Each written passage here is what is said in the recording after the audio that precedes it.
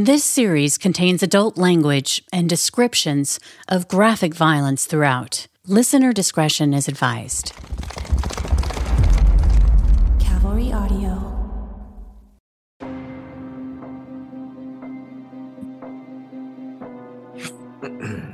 Three, two, one. Welcome back, Murder Chronicles Nation. Thank you for joining us today. As always, I am Brandon Morgan. I produce the Murder Chronicles with the great Carolyn Osorio, who we're lucky enough to have joining us again today. Hello, Carolyn. You're always so nice when we start. What happens? I don't know what you're talking about. I know, you're Mr. Innocent. Hey, I'm I'll always take it. I'm always Thank this. you. My behavior towards you is consistent. I'm always nice and never breaking your balls. Okay. And All if right. you believe that one, I got a literally bridge to sell you. All 10 right. seconds in. How was your week? It was great. It was a really good week. How about you? Good, yeah, good. Kids are good. Wife's doing well. Weather's been very, very nice here in Los Angeles. It was 75 degrees, and in Jersey, where my mom still lives, they had that Arctic blast. It was -6. Wow. You know, we've had some really cold weather this winter, and like it was like 20 degrees, which is super cold for us. Like we're walking around just like, Wow. what's happening? What's happening? Does it get below freezing much up there? I didn't think it did.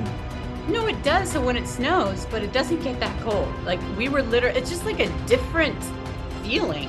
You know, Yeah. the air feels different. Oh, yeah. And our heater actually went out Oof. during Christmas time.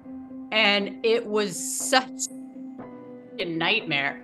Yep. So anyway. Well, I remember cold days growing up back east, like waiting for the bus when I'm in junior high, when any exposed skin it hurts. It's physically painful because of how cold it was. You know, I remember all I don't that. know how, when I take my son to school, he's in 9th grade, and I drop him off, and like none of these kids wear coats. Like it's just not a cool thing anymore. I guess they don't use lockers. So like they're literally like wearing sweatshirts and it's freaking freezing out. Like Why don't they use lockers? Why don't they use lockers? Like it's not cool to use your locker? Is that what the thing is nowadays? I think that it was so traumatic for people who couldn't figure out the lock. And I don't know what it is, but they have, like, my middle schooler has it, you know. Too traumatic to figure out a combination lock? That's the problem with I'm worried for the future, Carolyn. I'm worried. I'm just going with it. I don't. I'm not going with it. I would not go with it. Well, then you were obviously one of the ones that had your locker and we're all like bragging, like got it on the first try. It's 3 numbers and a little manual dexterity. That's all it is. No, but you have to go past the one, and they don't, for whatever reason. I can't excuse it. I was a locker whiz, so I'm just like, okay, you know, I don't get it either. Because, you know, that was a part of the whole thing. You know, you go and you like get it next to your friend, and then you like bling it out with your personality. What are you giving me the stink eye for? I can't believe it's like, oh, I'm just not going to use it because I can't figure out how to open a combination lock.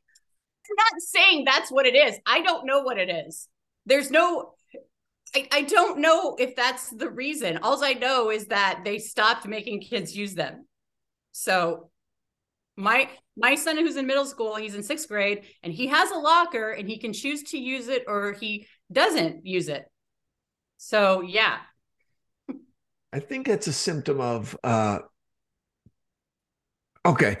Offhand, how many of your friends and extended circle of friends' phone numbers did you have memorized when you were in junior high? Well, all of them. All of them. All of them. My daughter doesn't know her own phone number. Okay. Well, I think it's because, I mean, to be fair, like I don't know all of my kids' numbers because they come up on the phone. So we're lazy. Like, why should, but that's what I'm saying. We're using our brains differently. Yeah. Yeah. I mean, it's totally, you can't even compare it though. I mean, we had to remember all those things, and we were dialing them like constantly in like the long phone cord. Did you ever do an emergency breakthrough when like your best friend's number was busy for a long time? I totally forgot about that. Yeah, I know exactly what you're talking about. People are gonna be like, what are you people talking about? Right. So The there emergency used breakthrough. to the younger audience, there used to be a thing called a busy signal, right? Mhm. Where if you called Mhm. somebody and they were on the phone, they would you meh, meh, meh, not Yeah. answering. And if you had Mhm. something like important, And okay, this was before call waiting. Because remember, call 100% waiting before was call a waiting. big thing. Absolutely. No, Yeah. call waiting was great. And you needed to talk to somebody because some shit was going down. You call the operator. Yes, I need to make an emergency breakthrough on this number. And they would go, beep. Yes, hello, this is the operator. You have an emergency breakthrough from Brandon. Will you accept? Yeah, it's crazy. And then, That's funny. Did you actually use, because you're only supposed to use it for emergencies? Were you the yeah, who dipshit knows what an that's like, emergency is? Who I know. knows? So The you operator used doesn't it. judge I your know. I'm saying emergency. you Yeah, used it. You would totally be the type of person where it's like, I'm using it. absolutely. Yeah. Not like just willy nilly, like what's the score of the baseball game? No, but if it was like, if I thought somebody was like talking shit or somebody was going to like give some information that was incorrect, that would like disparage my reputation, fuck yeah, I would break through.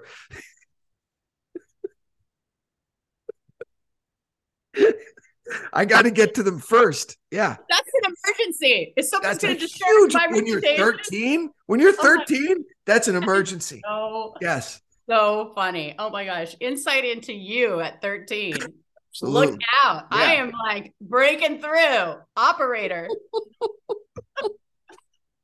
Yeah. What if they're talking to someone I don't want them talking to? Are you talking to that girl? No. What are you saying about me? Sure.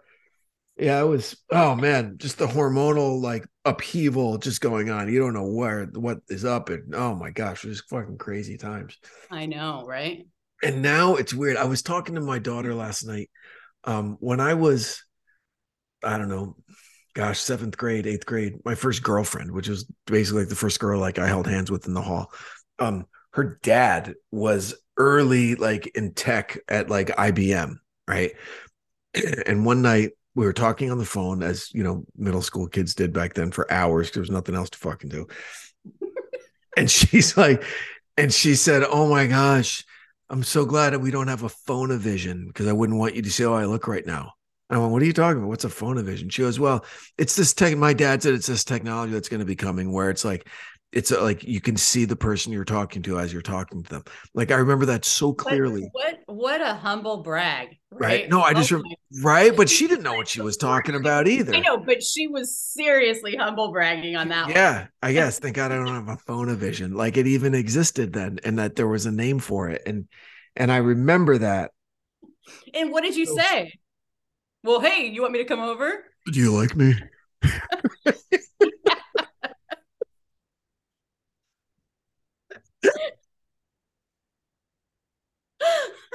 That's all. That was the extent of my game. So, do you like me?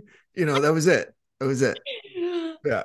Oh my gosh, that is too funny. And now that's all my kids do. It's like there's no regular hold the phone to your ear talking anymore. It's all FaceTime on speaker. Like I have to hear all of that. I don't want to hear it. I'm like, get the headphones or put the phone to your face. Like Yeah. normal. Why do you got to look at everybody the whole time? It's just it's strange. It's evolving. It's evolving Yeah. technology. But anyway, I don't know how we got there, but hey, here we are. Uh, um, so let's talk about this. This I was know. interesting. I hearing people talk about it before the age. Unfortunately, one of the detectives touched on this. Uh, there was a time where this was the biggest mass murder in the United States. Okay. Mhm. Unfortunately, you know, this would probably get a 2 or 3 day news cycle today. You know, I know. yeah. And back And then I it was generally, my rule of thumb is I don't ever cover mass shootings. I mean, from the beginning when I started doing true crime yeah, podcast, that was kind of like I'm not, because they're actively looking for attention and looking for their names to be spread and the lore to right. be spread, and I just don't want to be any kind of part of that Well, at there's all. an obvious difference between Right. someone who goes into a movie theater and shoots up the place, and this case. This was a Yeah. targeted place with a definite kind of motive behind it, which was robbery and not just murder because I'm an asshole, right? Or Mhm. so it's different. Yes, this was technically a mass shooting, but it wasn't what we know it today to be. Right. Yeah. Exactly. Yeah. Yeah. Okay. Yeah. Um, so I learned a lot on this one, which I love about this. I don't know why, but I never equated Seattle with having a thriving Chinatown. Port Uh, City. yeah, and 100% Port City, and I guess every. I mean, why wouldn't they? LA's got a huge Chinatown. New York, obviously, San Francisco, right? So that was interesting to hear. And then, and that there was almost an uh, there was a policy of tolerance for gambling by the Mhm. city that Yeah. almost like it wasn't hush hush. It was like, yes, we're allowing it.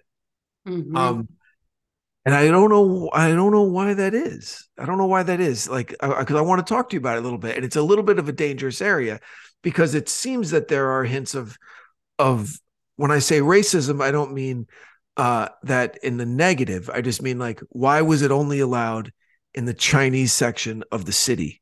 I don't think it was. I think it was Detective Melton said, there were other kind of mom and pop like taverns that were doing some, some kind of gambling stuff. And I think that it was just like what he said was you can't totally eradicate it. You can't, Right. it's like whack-a-mole. But I do think that I had heard, and I have no idea if this was actually, it is not, it could have happened. I don't know. But like there were police that could have been taking, bribes or something. Sure. Of course, the two detectives that I talked to were very clear in that, hey, that didn't happen. But there are rumors that it did. So I think that it's an interesting part of the story where it's like, yeah, why was all this happening? But they literally had their steel doors up to Yeah. sure that nobody was getting inside. And they probably knew, like, yeah, we're not getting inside. So it was established as a speakeasy during Prohibition, but still catering to the Asian population, right? It was a Well, Chinese speakeasy. I think it was like all people came. Right. All, You it was said that you said that all it were was welcome, it but was a destination. Yeah. yeah, I think that when it was like the May Club and it was the Gant and it was high rollers and it was, it was a different kind of thing than when people are like, hey, let's go to the Chinatown International District and, you know, dance the night away. And right. And it would be like exotic and it would be like, different and, new people probably in a different culture. Cause, with these really robust communities in these big cities, it's like West Hollywood here in LA, like a big part of it east of Fairfax is very, very Russian. Like it's like you're in Little Odessa almost. Um, all the street signs are in Russian, all the people are Russian. It's like caviar stores and shit everywhere. It's weird, right? Because you feel like you're in a different country within Los Angeles. And so that's like I was in San Francisco a couple months ago and walking into the Chinatown section of the city was amazing. It was so live and so cool and very, very different, completely different vibe. The moment like block to block, the whole world changes. Um, and so it yeah, and just that's seems very much how it is in Seattle. I mean, it's amazing. right. It's a great place to go have fun and to shop and to, you know, just be. Right, but it just seems like this building Mhm. from its inception operated to an extent outside of regular laws, either as a speakeasy with illegal booze, going forward 100 years where gambling was tolerated almost at a legislative level in the city. Yeah, I mean, I think that this building, I think there was a lot of illegal gambling going on Yeah, in yeah, the yeah, yeah. area. Okay, And I think that this place, though, especially when it got to the 80s, was known for its high stakes, for its high pots. And it was very, Mm. like, very, very low key, very, very flying under the radar. They didn't cause problems. They didn't, the police weren't going there. They knew their business. It was very humble, I guess you would say. It wasn't like this movie version of like Casino Royale where you're just like going in there and Yeah. tie or tux and elegant dresses and things like that. By that Right. time, it was very much this is a gambling place. know, you got to be in the know to get in there. And not just anyone is getting in there.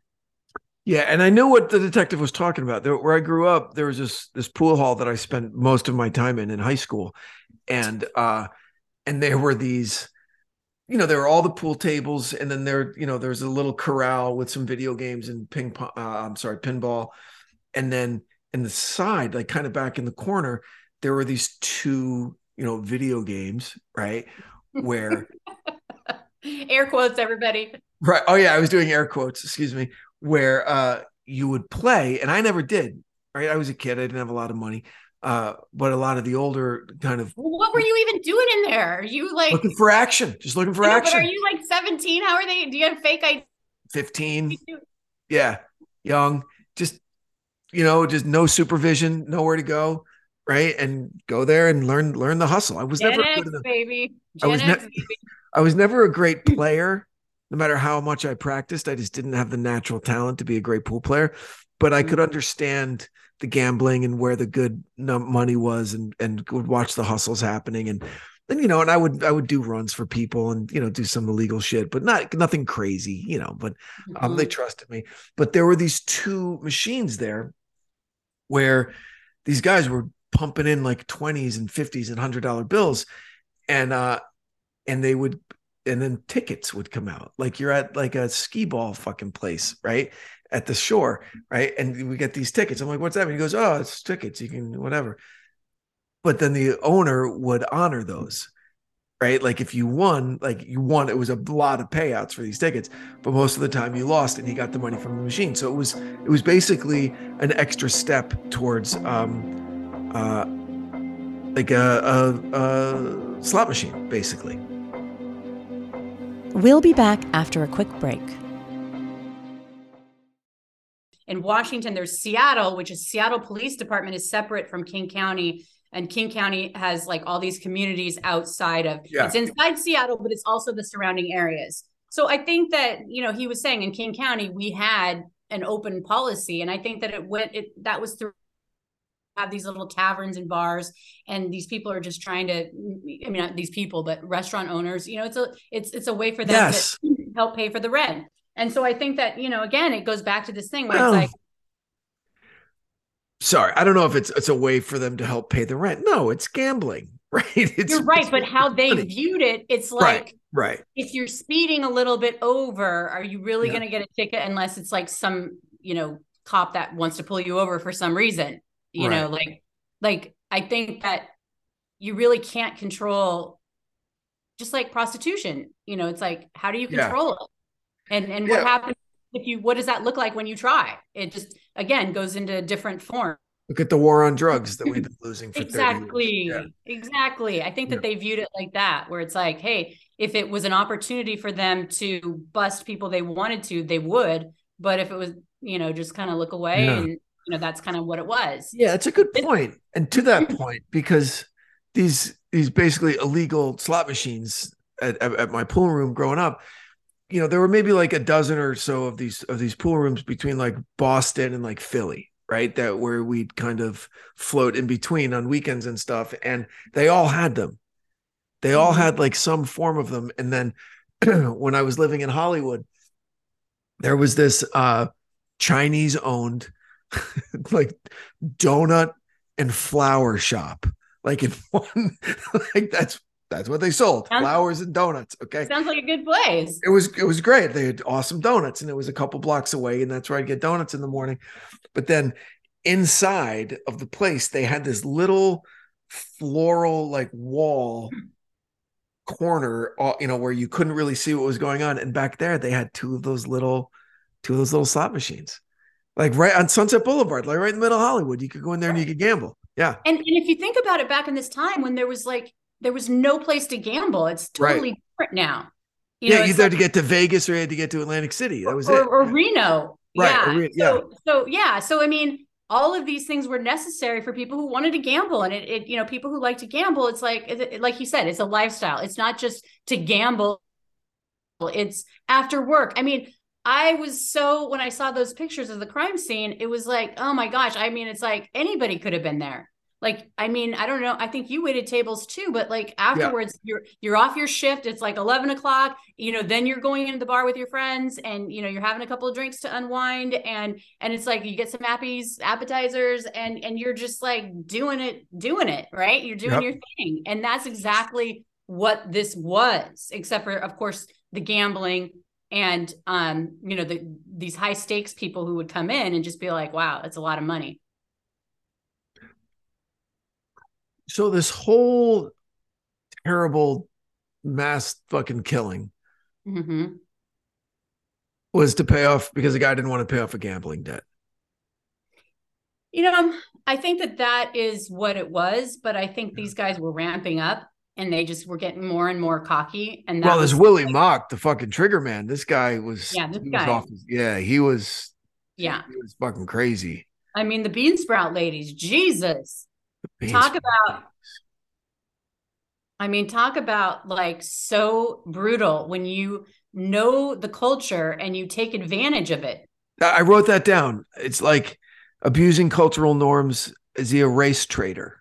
Right? Like, is he a traitor to his race by no right? And then I'm thinking, all right, what does he give a shit about being a race traitor if he's cool with being a mass murderer? So that's not something that's probably on his mind. But to abuse the cultural norms that you're aware of and that you're a part of to your advantage, Yeah. that's just an additional layer of his douchebaggery, you know? I mean, here's where I'll just push back this tiny little bit. It's not even a pushback, but it's Yeah. like to that point is that they knew what they were doing, because why would they put the towel over the one woman's face that was there? Exactly. There you go. That shame of like, okay, Sure. we're the worst of the worst. Yeah. And even we feel like we can't do this. So I feel like absolutely using the hardworking people that come over here and work their asses off and work these terribly, horribly long hours and Yep. just want to save and just, be with their family and make a better life for Yeah. and build a business. And these fuckers come and then use it against them and Yeah. like actively, like, we know, it's like, we know how successful he is. Let's go rob him. I mean, we Sure. know the numbers. We're, Sure. Yeah. Yeah. And here's something that I found interesting because I think you're painting a picture, and might just be my interpretation. I could be wrong. I'm probably wrong, but you're painting a picture that I think is a little less than accurate. That I don't think it's just people like you and I were waiting tables and we want to go somewhere and unwind. Because what I heard over and over again in the episode was that these were owners of restaurants, like restaurant owners. Okay. And that is a different class of people. There's labor and there's management and there's ownership, right? And if these were owners of restaurants, and that's something that I've found remarkable in the Chinese community, the Chinese immigrant community in particular, is the ability to work, to save, to own. Like, ownership is so important in that community, and the idea of hereditary kind of ownership and legacy and passing things on to their children. So and the children's responsibility to not rest on their laurels, but to build on the empire. Like, each generation's like responsibility is to go a step or two farther than the previous, right? And those, like, as much as gambling and as much as these other kind of vices, those virtues are kind of built into the culture, as well as things like you don't hurt women and you don't you put the towel over the face, all that kind of stuff. But so these were business owners. These were people that had some money. Right. But here's the thing is that everything that I had heard was that it was people from all throughout the community that were welcome there. Yeah. The one connect was the gambling, and that can be seen by Willie Mock and Benjamin Eng had been there the night before. So like they're like young men, like 22 years old. So they were let in. And then the detective said, hey, Benjamin Eng's father was there that night. And I always wanted to ask him, why would you kill these people when it could have been your own father have this generational thing? And so then it's like, I think that there were all of those. This was a unique situation where you did have these super successful restaurant business owners who were super humble people. There's people who can be super successful and they don't wear it on their sleeves. Like, you would never know. Right. And I think that was the culture of like, hey, we're not rolling up in a limo. It's illegal gambling. We're going to just like, hey, we're going to our place. And so it was a place, if you wanted to be a high roller, you could. Do you gamble? I do. I always know that I'm going Really? to lose. Yeah, I like pie gow. I like pie gow. I like craps. Um, Are and you and my shitting me? no. Why are you so surprised? You just See, seem so white bread conservative, oh my like gosh. you do. I'm I don't like sorry. lay it all out like you. No, I don't I, gamble either. I find gambling ridiculous, but oh right. no, I'm No, serious. my husband is really, really good at poker. He's great. And Poker's so different. when we gamble, I always know that I'm going to lose, but I have fun, and Right. then I get Poker's different because it's not the house. You're not betting against the house. You're betting against other people at the table. That's different. That's actually a skill. But all Mhm, these other games like you're talking about, Pai Gow or Pan Nine or craps or mhm, blackjack, any of that stuff, mhm. but just light your money on fire. Think if I can see it. Like for me, it's not, I don't love it that much. Like Right. when I'm playing craps, and it's been forever since I've played craps, but it's so exciting. And you kind of think, oh my God, can I do it? And I always, of course, love doing the thing that's like, okay, I'm gonna put it on the cum, or I'm gonna do it, whatever. And it's like, I Right. don't even know what I'm doing. I just right. And it's just that exciting. And then when you're with people and Yeah. you have the dice and they're all looking at you and you get the 11 or you get whatever it is, right? And then all of a sudden you're the hero. So there's like that excitement of being a part of it. But at the end of the day, I don't know what I'm doing. And so it's just kind of like it's a night out. And um, you know, Yeah. I think that I don't take it seriously. So it's okay, you know? When I was younger, when I was 18 or 19, and me and my maniac friends would go to Vegas, driving to Vegas from LA, right? And we'd go there and I'd lose $600. Yeah. Okay. But that put my accounts to zero. Okay. So when it's all the money that you have, it's Yeah. all the money that you have. And I'd leave there going, what the fuck is wrong with what? I have Yeah. nothing. I have nothing. Yeah. Okay. Yeah. Yeah. And so I just stopped. I stopped. All right.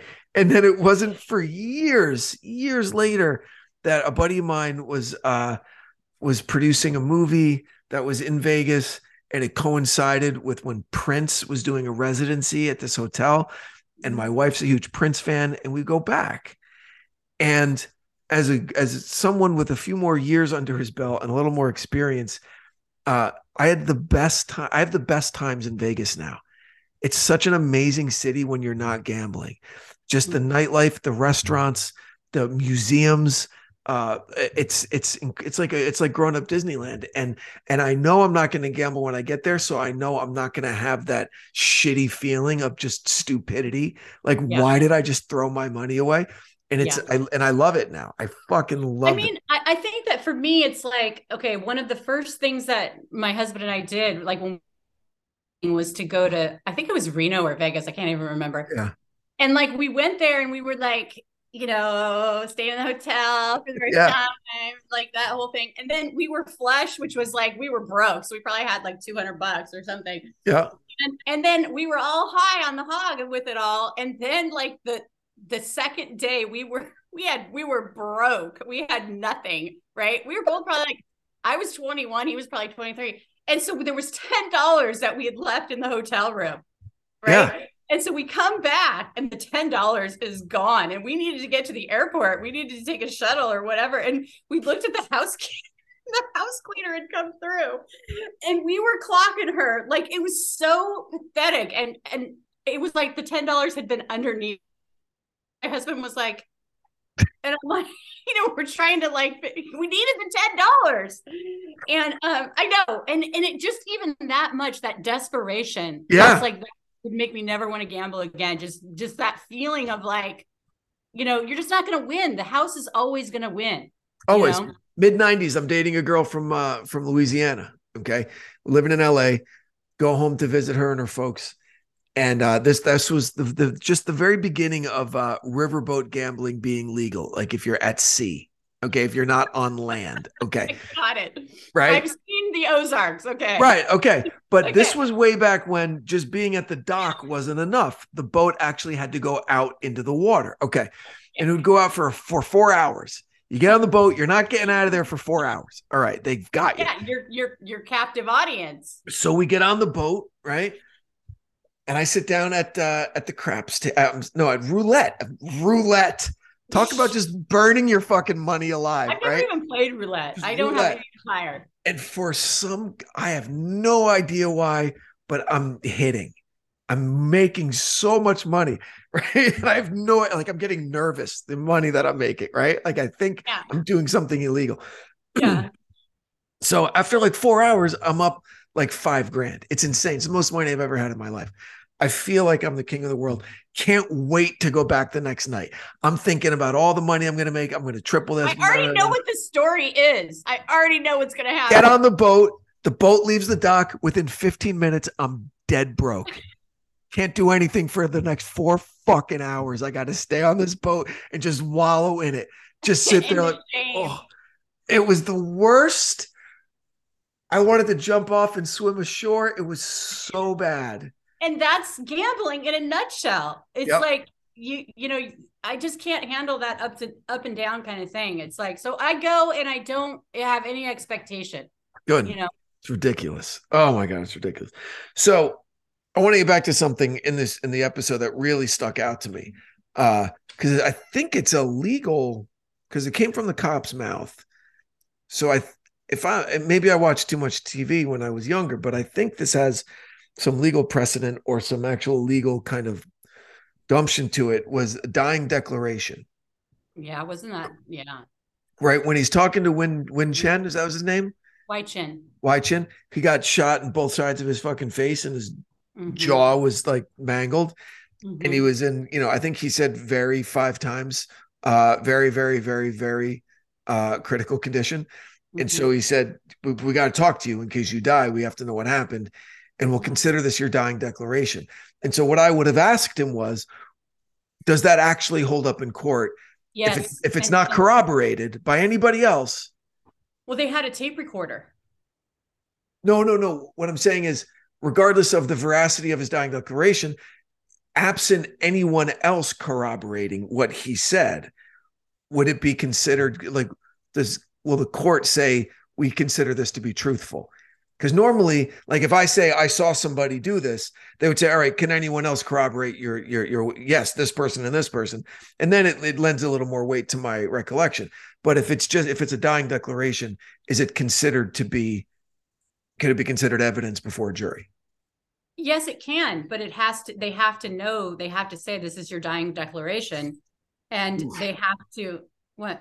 No, that freaks me out. I know, it freaks me out too. And we talked a lot about it because I was like, that would be so awful to have to go to, and I said, did you have to go to him and say, this is, and he's like, yes. And there's certain ways that that if they do die, they can use it in court, and it has to be very legal. To your point, I don't know exactly what the steps are, but it is called the dying declaration. And there are steps that need to be taken. But again, a court could throw it out because of what you just brought up. I mean, who knows? And he was the only witness to survive. So that's so compelling. Right.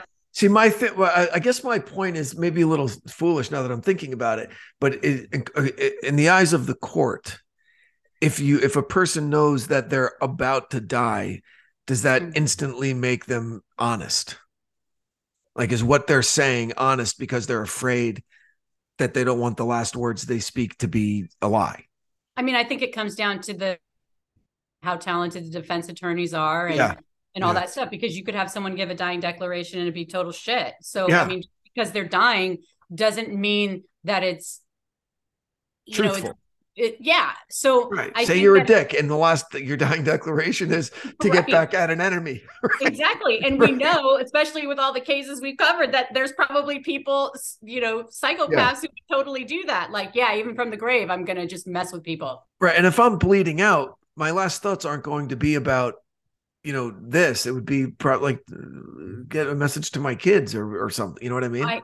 I do, and Yeah. that's where it's like it's the other two detectives. What I didn't include in there, so Detective Sanford goes up to him and he's the sergeant. He's like, okay, which one of you wants to go and do the dying declaration, basically? And they're like, both of them are like, I don't want to do it. I don't want to do it. And they didn't want to do it because they didn't want to be the reason why he died. They're like, he needs emergency treatment. And so obviously, so the detective sergeant was like, well, I need to get this. This is a heinous crime. I need to get this statement. And so he went in there and did. But I mean, those are the kind of choices, it's like, I'm glad I don't have to make those, More Murder Chronicles after the break.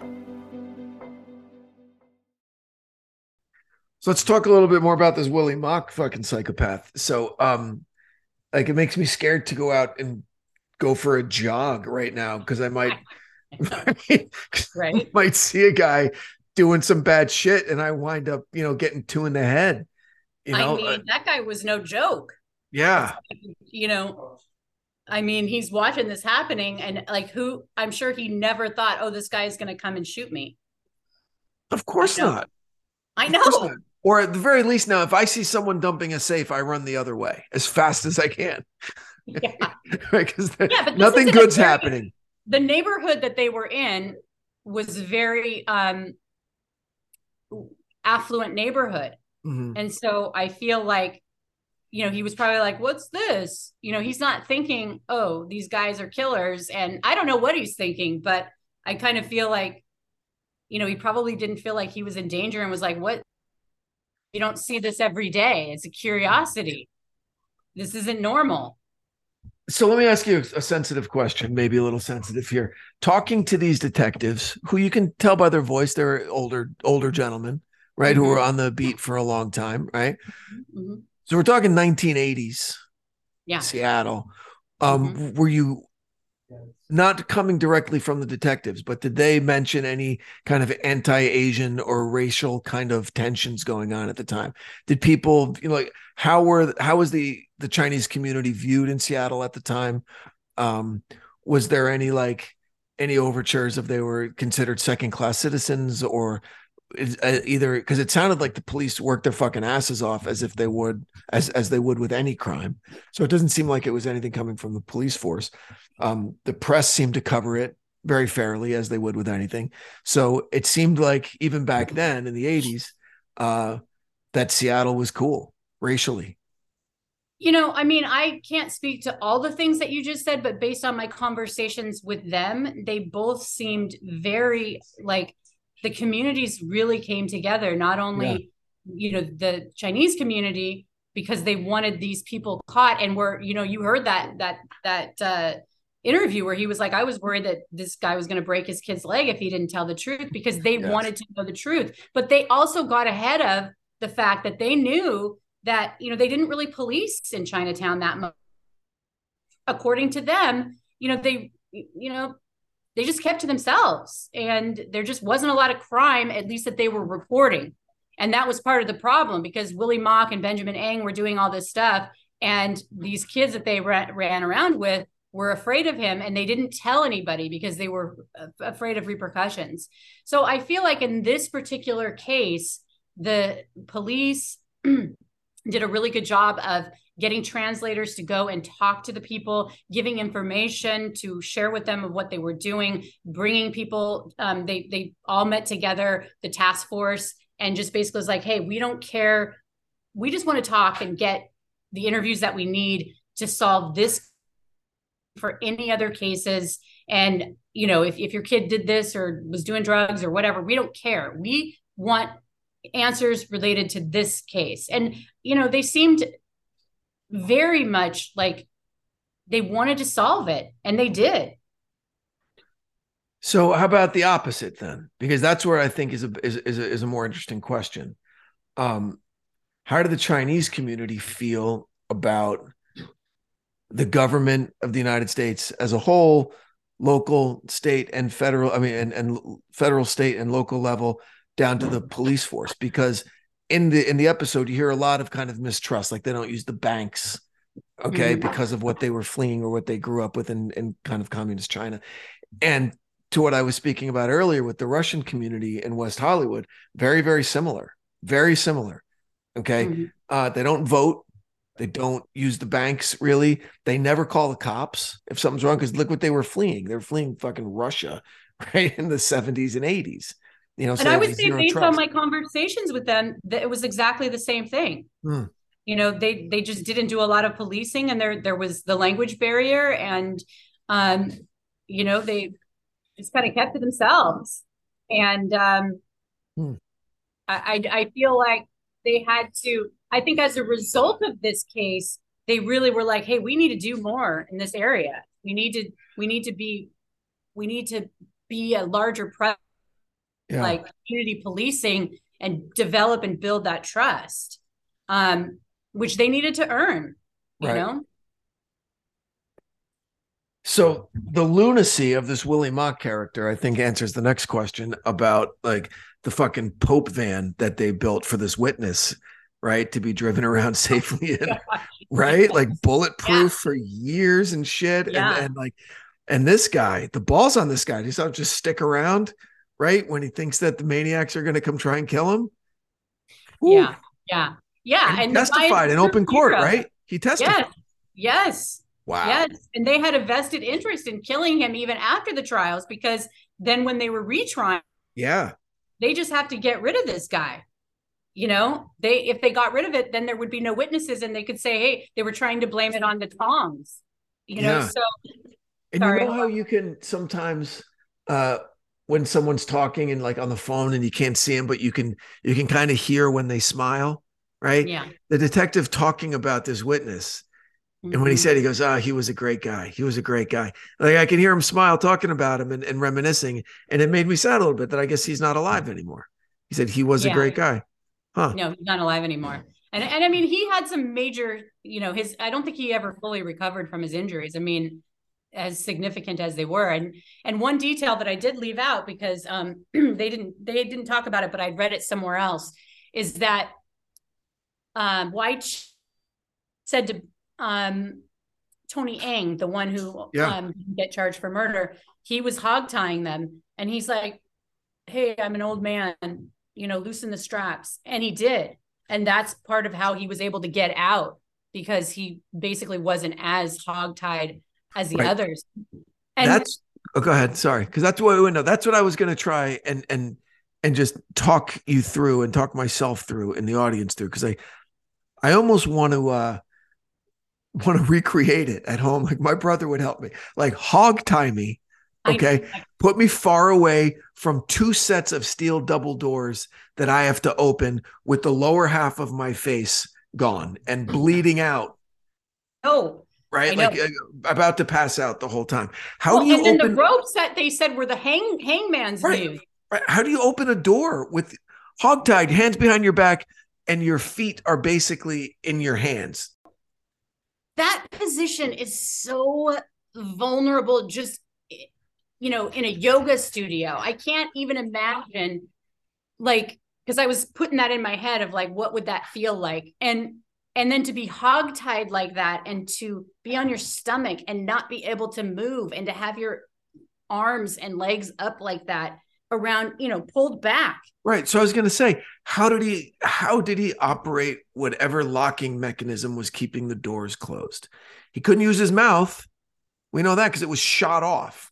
Yeah, right. So apparently there was banging his head on it. The fire door, you know how it has that inside kind of the push thing. So he was able to on one of that, but he's like, and then he had loosened it up more because he said to Tony Ng, hey, I'm an old man, please, you know? And so I think between that and then just the will to live, obviously this guy had a will to live, and he did, you know, so he ends up getting out, you know? Well, my goodness, this guy, good for him, because he brought the whole thing down, right? He did. Because you know that they would have, that could have been reasonable doubt. If they didn't have a witness, they could have blamed it on some other gang. They could have, you know, and I was there. I gambled the night before. That's why my fingerprints are there. Did you you know? sense a little bit of guilt in any of the police officers who were saying that they had active warrants on these two guys and didn't get them in time?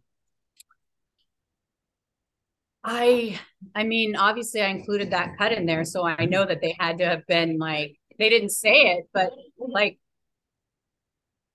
you know, That's a big one. coulda, That's a pretty big coulda, one. shoulda, woulda. Coulda, shoulda, woulda, and it could have avoided this massacre, you know? Well, but and I also feel like the Bon Chin, the witness to this, he didn't come forward because he was scared.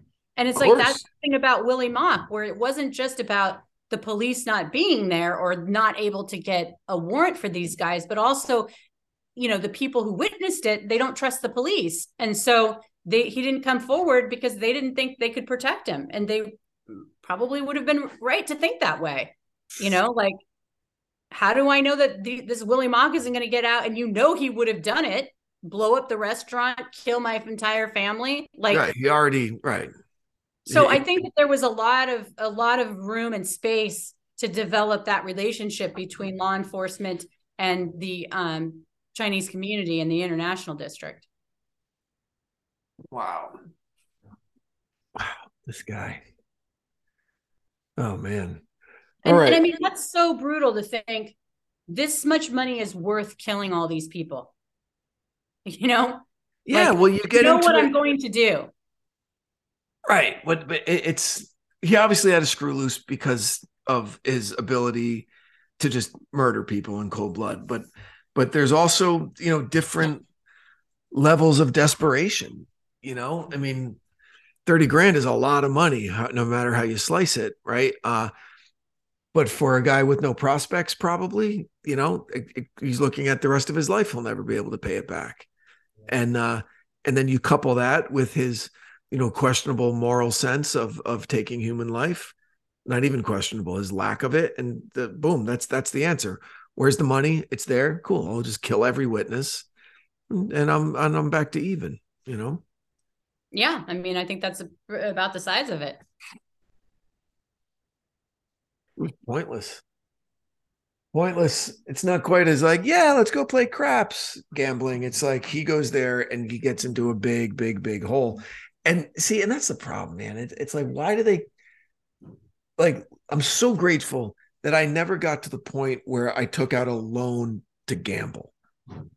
Like when I hit zero, I'm like, I'm done.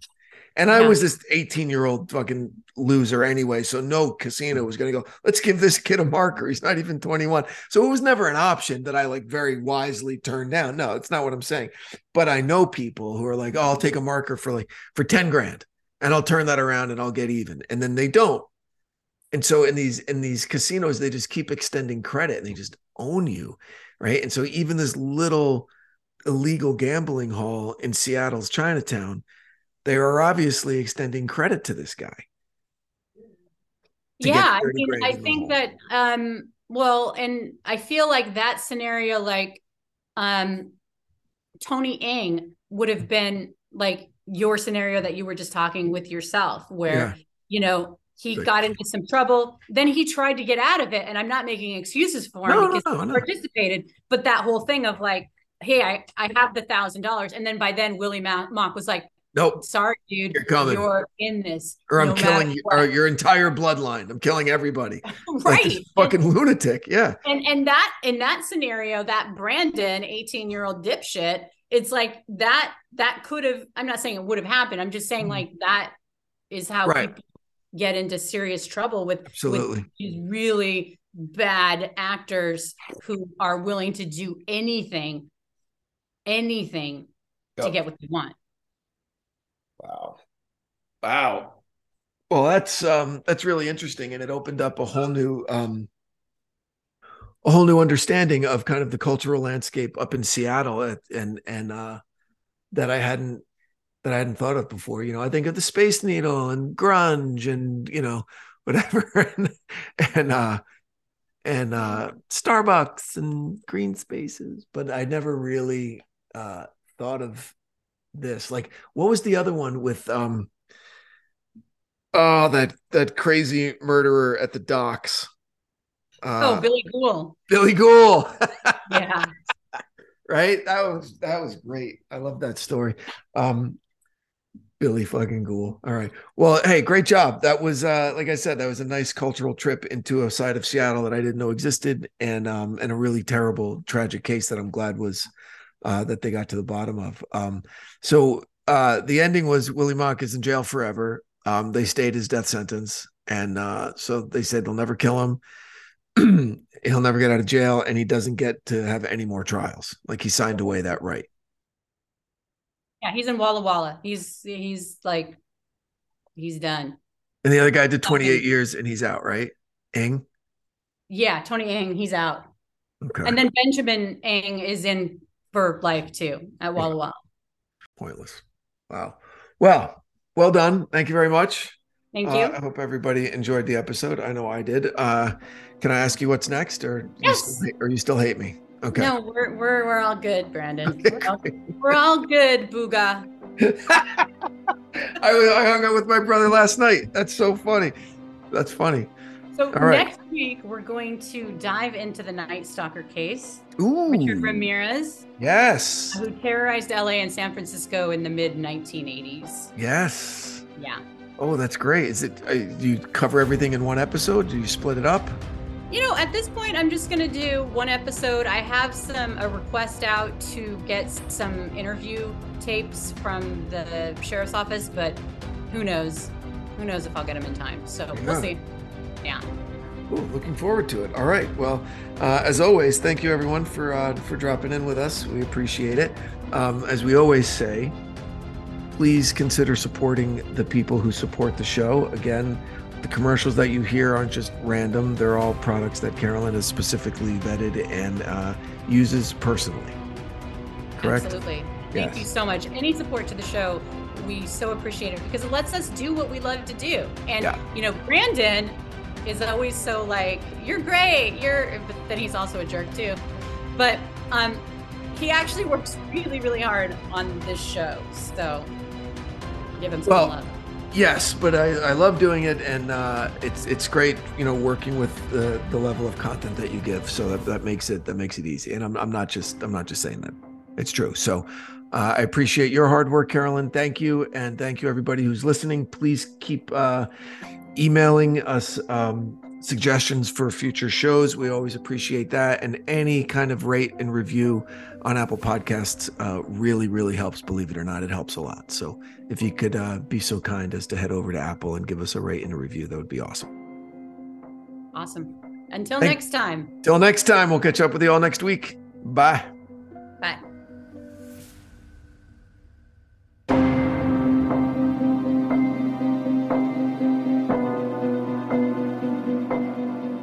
The Murder Chronicles is a Cavalry audio production recorded live in the beautiful Pacific Northwest.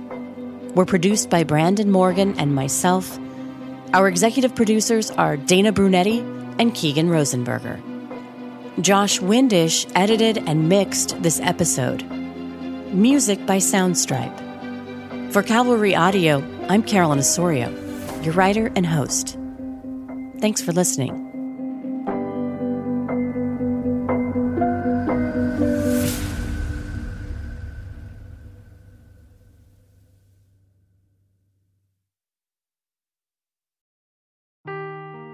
Seeking the truth never gets old. Introducing June's Journey, the free-to-play mobile game that will immerse you in a thrilling murder mystery.